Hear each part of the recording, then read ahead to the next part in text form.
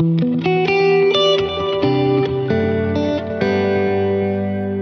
February 1st, and my name is David McAdam, pastor at New Life Community Church in Concord, Massachusetts, and host of this one-year Bible tour. Congratulations if you've been with us since the beginning of the year, as you have now completed a full month of Bible reading. We are in the second book of Moses, the book of Exodus, and I want to encourage you to read along with me in this account of the children of Israel crossing the Red Sea. It's another defining moment in the history of Israel and the Bible's overall history of redemption. It is monumental, and it prefigures the greater exodus that the Lord Jesus Christ accomplishes through his perfect work of redemption in the New Testament. The households of the children of Israel, who were obedient to trust that the blood of the Passover lamb would avert the judgment of death, they also were able to partake of the Passover lamb and go in its strength, following the pillar of cloud by day and fire by night, to the Red Sea, where God miraculously opens up a way where there was no way. The people of Israel emerge as a nation no longer subject to Pharaoh, and they are now liberated from their years of slavery. We will be picking up where we left off yesterday in Exodus chapter 13, verse 17. When Pharaoh let the people go, God did not lead them by the way of the land of the Philistines, although that was near. For God said, "Lest the people change their minds when they see war and return to Egypt." But God led the people around by the way of the wilderness toward the Red Sea. And the people of Israel went up out of the land of Egypt, equipped for battle. Moses took the bones of Joseph with him, for Joseph had made the sons of Israel solemnly swear, saying, "God will surely visit you, and you shall carry up my bones with you from here." And they moved on from Succoth, and encamped at Etham, on the edge of the wilderness. And the Lord went before them, by day in a pillar of cloud, to lead them along the way, and by night in a pillar of fire, to give them light, that they might travel by day and by night. The pillar of cloud by day, and the pillar of fire by night, did not depart from before the people. Chapter 14. Then the Lord said to Moses, "Tell the people of Israel to turn back and encamp in front of Pi-hahiroth, between Migdol and the sea, in front of Baal-zephon. You shall encamp facing it, by the sea. For Pharaoh will say of the people of Israel, 'They are wandering in the land, the wilderness has shut them in.' And I will harden Pharaoh's heart, and he will pursue them. And I will get glory over Pharaoh and all his hosts, and the Egyptians shall know that I am the Lord." And they did so. When the king of Egypt was told that the people had fled, the mind of Pharaoh and his servants was changed toward the people. And they said, "What is this that we have done, that we have let Israel go from serving us?" So he made ready his chariot, and took his army with him, and took 600 chosen chariots, and all the other chariots of Egypt, with officers over all of them. And the Lord hardened the heart of Pharaoh, king of Egypt, and he pursued the people of Israel, while the people of Israel were going out defiantly. The Egyptians pursued them. All Pharaoh's horses and chariots, and his horsemen and his army overtook them, encamped at the sea, by Pi-hahiroth, in front of Baal-zephon. When Pharaoh drew near, the people of Israel lifted up their eyes, and behold, the Egyptians were marching after them, and they feared greatly. And the people of Israel cried out to the Lord. They said to Moses, "Is it because there are no graves in Egypt that you have taken us away to die in the wilderness? What have you done to us by bringing us out of Egypt? Is not this what we said to you in Egypt? Leave us alone, that we may serve the Egyptians. For it would have been better for us to serve the Egyptians than to die in the wilderness." And Moses said to the people, "Fear not, stand firm, and see the salvation of the Lord, which he will work for you today. For the Egyptians whom you see today, you shall never see again. The Lord will fight for you, and you have only to be silent." The Lord said to Moses, "Why do you cry to me? Tell the people of Israel to go forward. Lift up your staff and stretch out your hand over the sea and divide it, that the people of Israel may go through the sea on dry ground." And I will harden the hearts of the Egyptians, so that they go out in after them, and I will get glory over Pharaoh and all his hosts, his chariots, and his horsemen. And the Egyptians shall know that I am the Lord, when I have gotten glory over Pharaoh, his chariots, and his horsemen. Then the angel of God, who was going before the host of Israel, moved, and went behind them. And the pillar of cloud moved from before them, and stood behind them, coming between the host of Egypt and the host of Israel. And there was the cloud and the darkness, and it lit up the sky without one coming near the other all night. Then Moses stretched out his hand over the sea, and the Lord drove the sea back by a strong east wind all night, and made the sea dry land, and the waters were divided. And the people of Israel went into the midst of the sea on dry ground, the waters being a wall to them on their right and on their left. The Egyptians pursued and went in after them into the midst of the sea, all Pharaoh's horses, his chariots, and his horsemen. And in the morning watch, the Lord in the pillar of fire and of cloud looked down on the Egyptian forces and threw the Egyptian forces into a panic, clogging their chariot wheels so that they drove heavily. And the Egyptians said, "Let us flee from before Israel, for the Lord fights for them against the Egyptians." Then the Lord said to Moses, "Stretch out your hand over the sea, that the water may come back upon the Egyptians, upon their chariots, and upon their horsemen." So Moses stretched out his hand over the sea, and the sea returned to its normal course when the morning appeared. And as the Egyptians fled into it, the Lord threw the Egyptians into the midst of the sea. The waters returned and covered the chariots and the horsemen. Of all the host of Pharaoh that had followed them into the sea, not one of them remained. But the people of Israel walked on dry ground through the sea, the waters being a wall to them on the right hand and on the left. Thus the Lord saved Israel that day from the hand of the Egyptians, and Israel saw the Egyptians dead on the seashore. Israel saw the great power that the Lord had used against the Egyptians.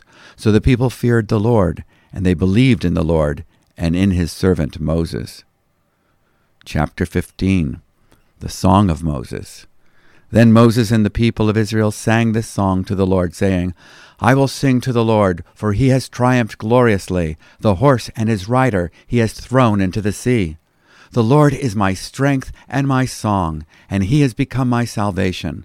This is my God, and I will praise him, my father's God, and I will exalt him. The Lord is a man of war, the Lord is his name. Pharaoh's chariots and his host he cast into the sea, and his chosen officers were sunk in the Red Sea. The floods covered them, they went down into the depths like a stone. Your right hand, O Lord, glorious in power, your right hand, O Lord, shatters the enemy. In the greatness of your majesty, you overthrow your adversaries. You send out your fury, it consumes them like stubble. At the blast of your nostrils, the waters piled up. The floods stood up in a heap. The deeps congealed in the heart of the sea. The enemy said, I will pursue, I will overtake, I will divide the spoil, my desire shall have its fill of them. I will draw my sword, my hand shall destroy them. You blew with your wind, the sea covered them. They sank like lead in the mighty waters. Who is like you, O Lord, among the gods? Who is like you, majestic in holiness, awesome in glorious deeds, doing wonders? You stretched out your right hand, the earth swallowed them. You have led in your steadfast love the people whom you have redeemed. You have guided them by your strength to your holy abode. The peoples have heard, they tremble. Pangs have seized the inhabitants of Philistia. Now are the chiefs of Edom dismayed. Trembling seizes the leaders of Moab. All the inhabitants of Canaan have melted away. Terror and dread fall upon them.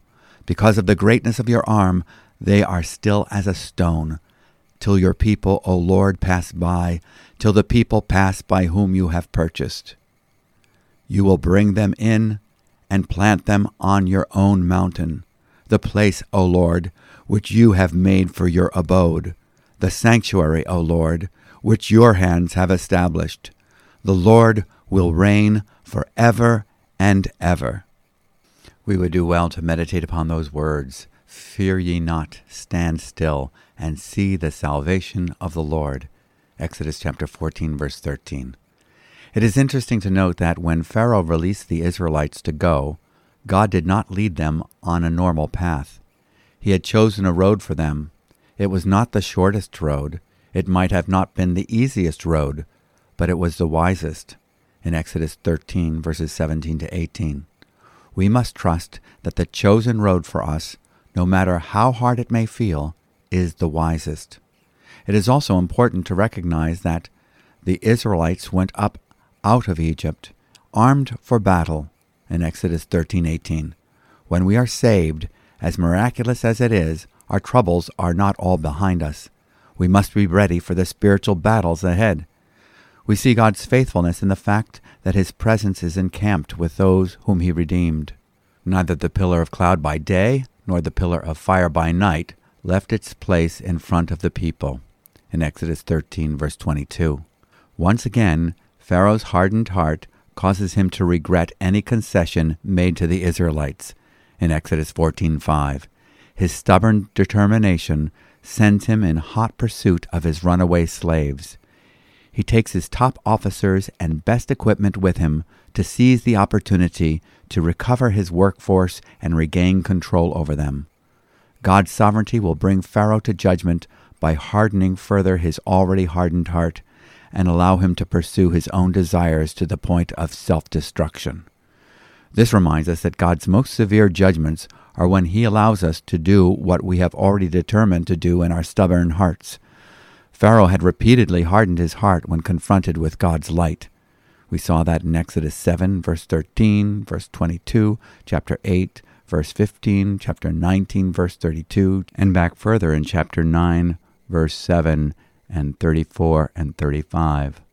The time had come for the Lord to cement Pharaoh's hardened heart in its wayward direction for His own purposes. And so we read that the Lord hardened Pharaoh's already hardened heart in Exodus 9, verse 12, chapter 10, verse 1, verse 20, 27, and chapter 11, verse 10, and chapter 14, verse 8.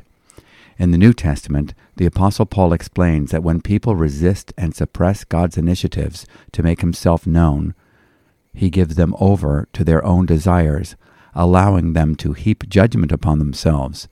In Romans chapter 1, verses 18 through 24, verse 26, and verse 28. The children of Israel, having been led by the divine guidance system of both the angel of the Lord and the pillar of cloud by day and fire by night, reach an impasse. They are stunned as they stare at the barrier of the Red Sea before them and realize that they are boxed in and have nowhere to turn. With the enemy rapidly approaching from behind, the Israelites begin a mutinous grumble against their leader, Moses. "Was it because there were no graves in Egypt that you brought us to the desert to die?" But in Exodus 14, verses 13 to 14, we read, "But Moses said to the people, 'Do not fear, stand by and see the salvation of the Lord, which He will accomplish for you today. For the Egyptians whom you have seen today, you will never see them again forever. The Lord will fight for you while you keep silent.'" The Lord had brought His people to a place where all they could do is stand by. The words imply that they were both to stand still and stand ready. They were to await instructions.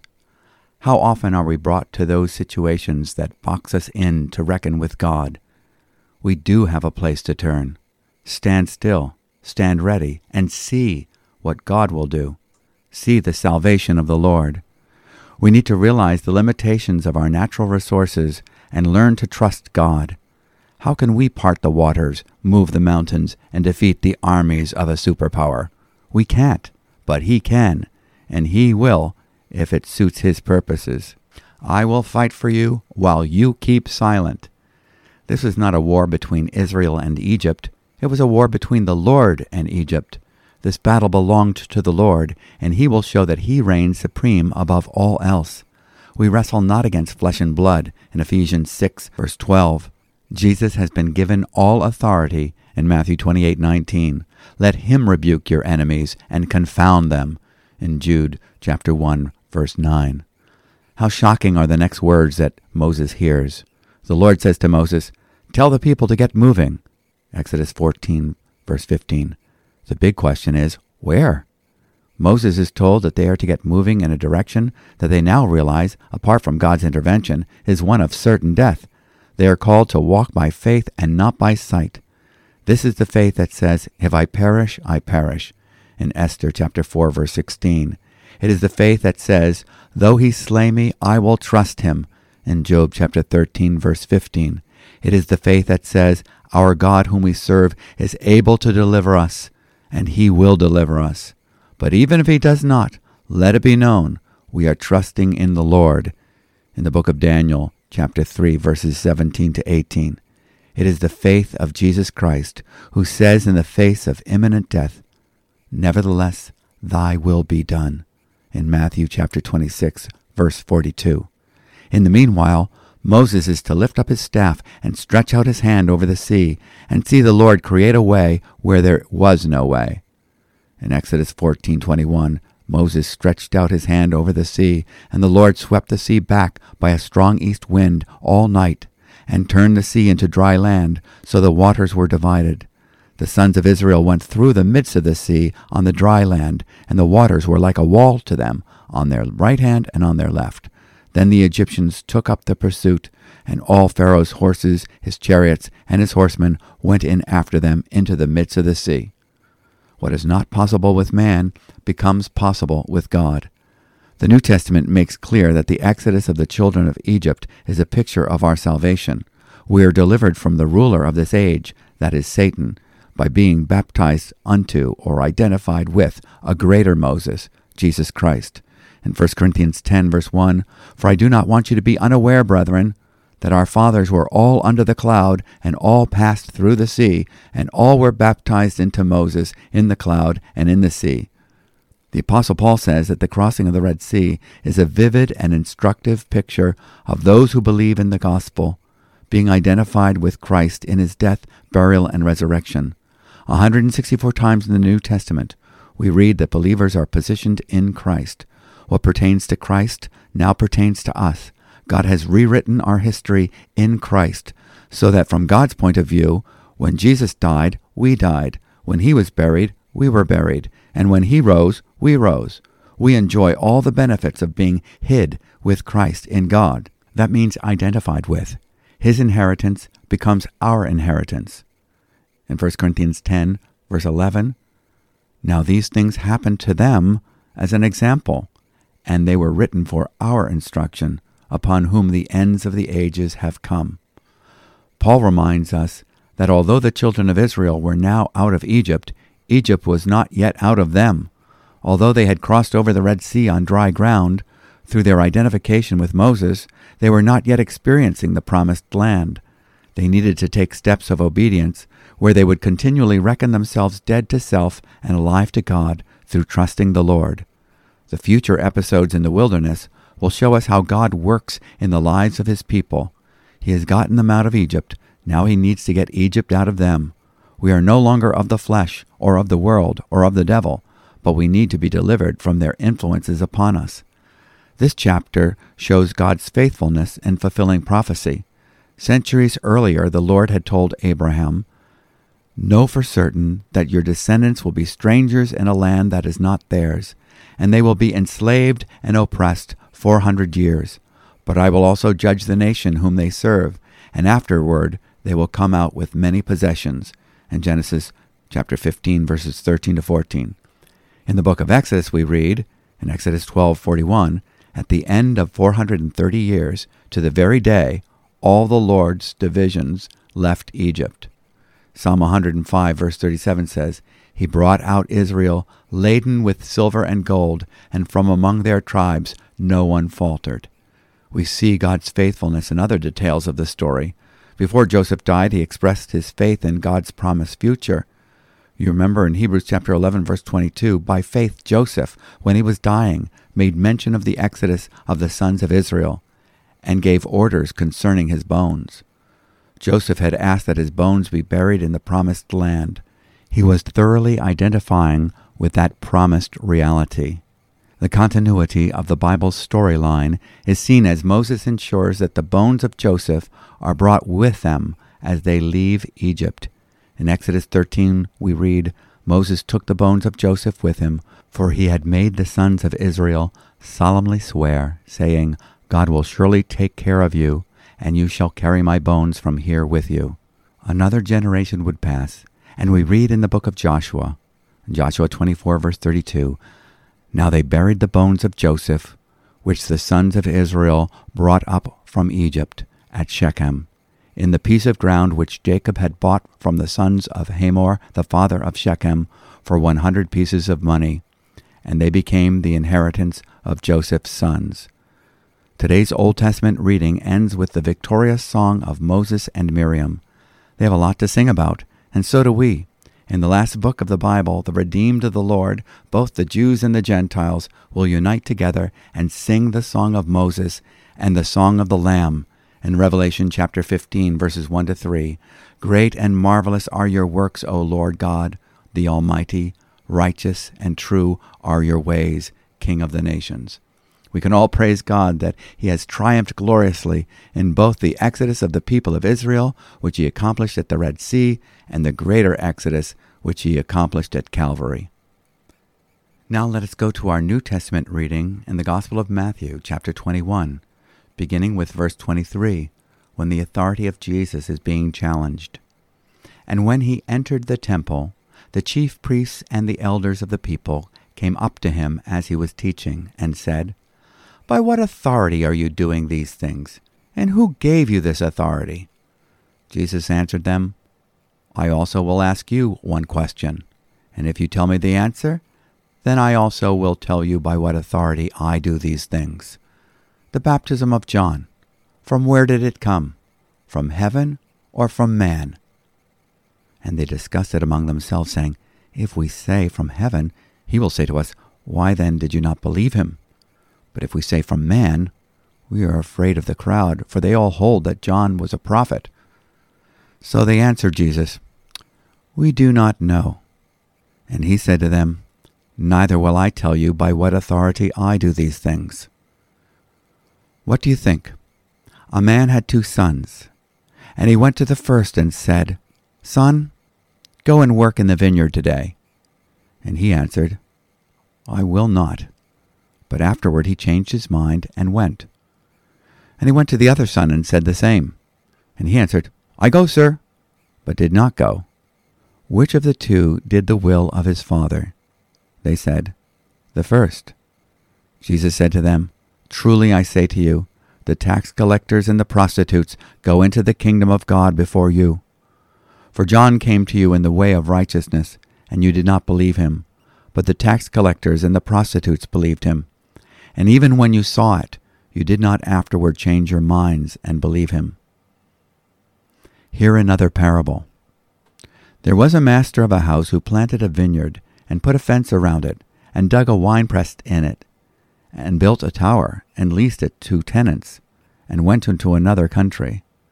When the season for fruit drew near, he sent his servants to the tenants to get his fruit. And the tenants took his servants, and beat one, killed another, and stoned another. Again he sent other servants, more than the first, and they did the same to them. Finally he sent his son to them, saying, They will respect my son. But when the tenants saw the son, they said to themselves, This is the heir. Come, let us kill him, and have his inheritance. And they took him, and threw him out of the vineyard, and killed him. When therefore the owner of the vineyard comes, what will he do to those servants? He said to them, He will put those wretches to a miserable death, and let out the vineyard to other tenants, who will give him the fruits in their seasons. Jesus said to them, Have you never read in the Scriptures, The stone that the builders rejected has become the cornerstone? This was the Lord's doing, and it is marvelous in our eyes. Therefore I tell you, the kingdom of God will be taken away from you and given to a people producing its fruits. And the one who falls on this stone will be broken to pieces, and when it falls on anyone, it will crush him. When the chief priests and the Pharisees heard his parables, they perceived that he was speaking about them. And although he was seeking to arrest him, they feared the crowds because they held him to be a prophet.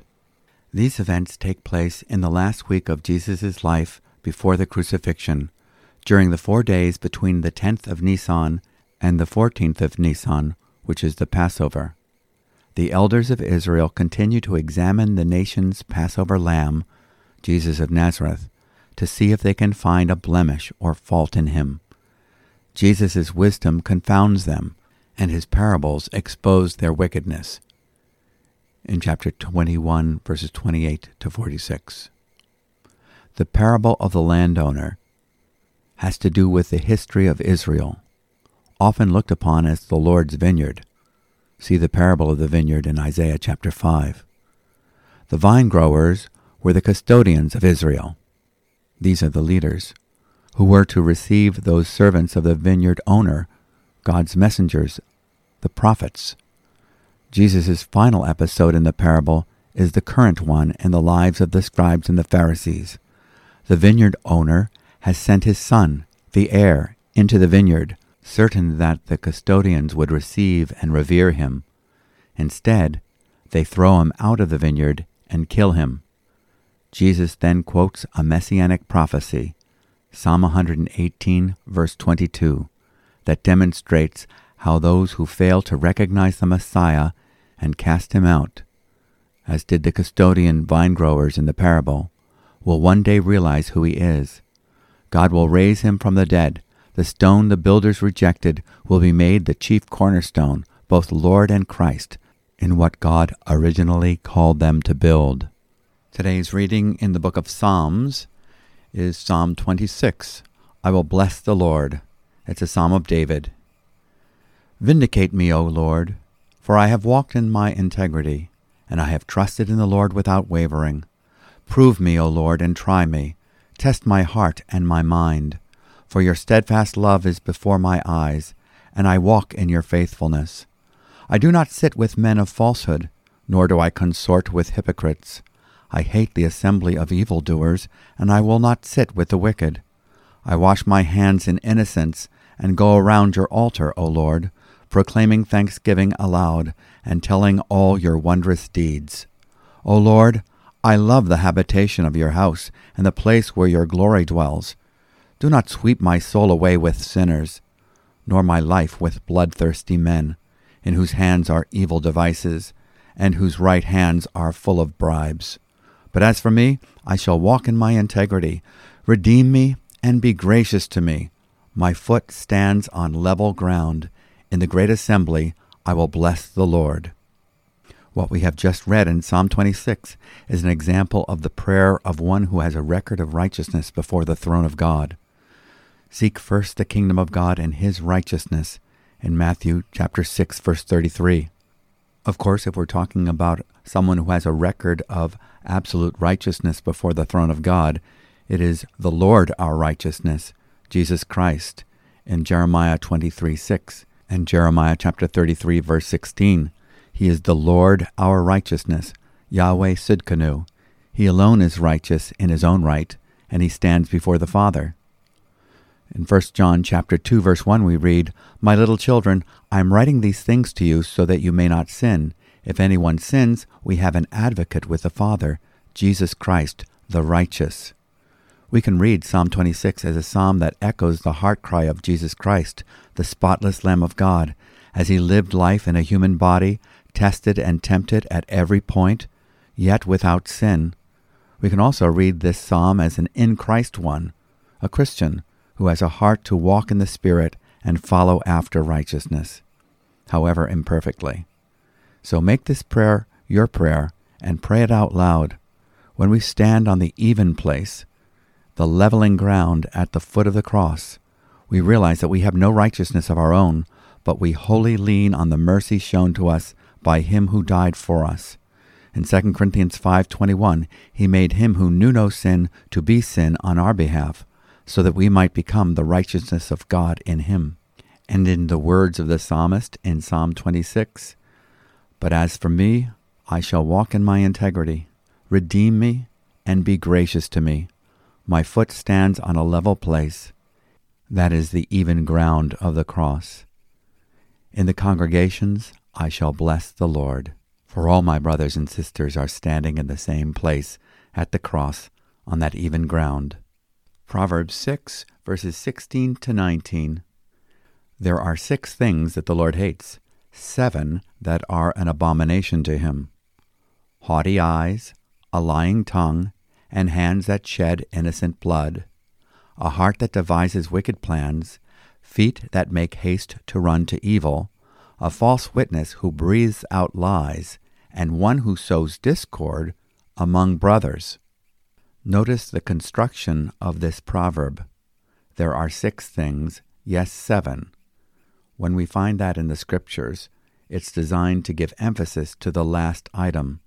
In this case, the emphasis is on the effect of evil-doing, spreading strife among brothers, sowing discord. Strife can be caused by the littlest thing: one look from the eye, one word from the tongue, one deed with the hand, a plan in the heart, a direction with evil intent, and character assassination with a false witness. Let's pray.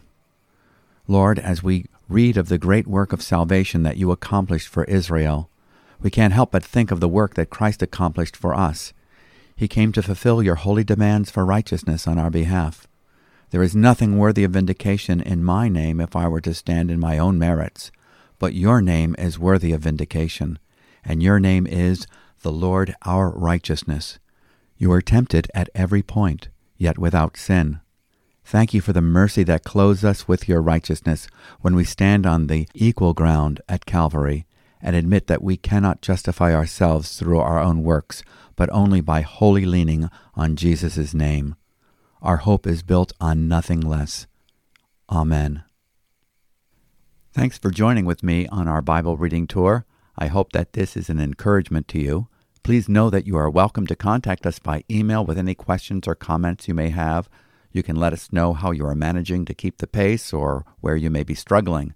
Our email address is podcast@newlife.org.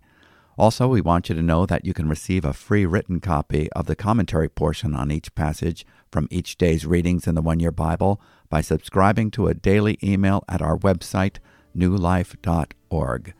Be sure that you don't miss a daily episode by subscribing to the One Year Bible Tour Guide podcast wherever you get your podcasts, be it Spotify, Podbean, iHeartRadio, Amazon Music, Pandora, Apple or Google Podcasts, YouTube. You can even ask Alexa to play the One Year Bible Tour Guide podcast on iHeartRadio or whatever podcast service you may be utilizing.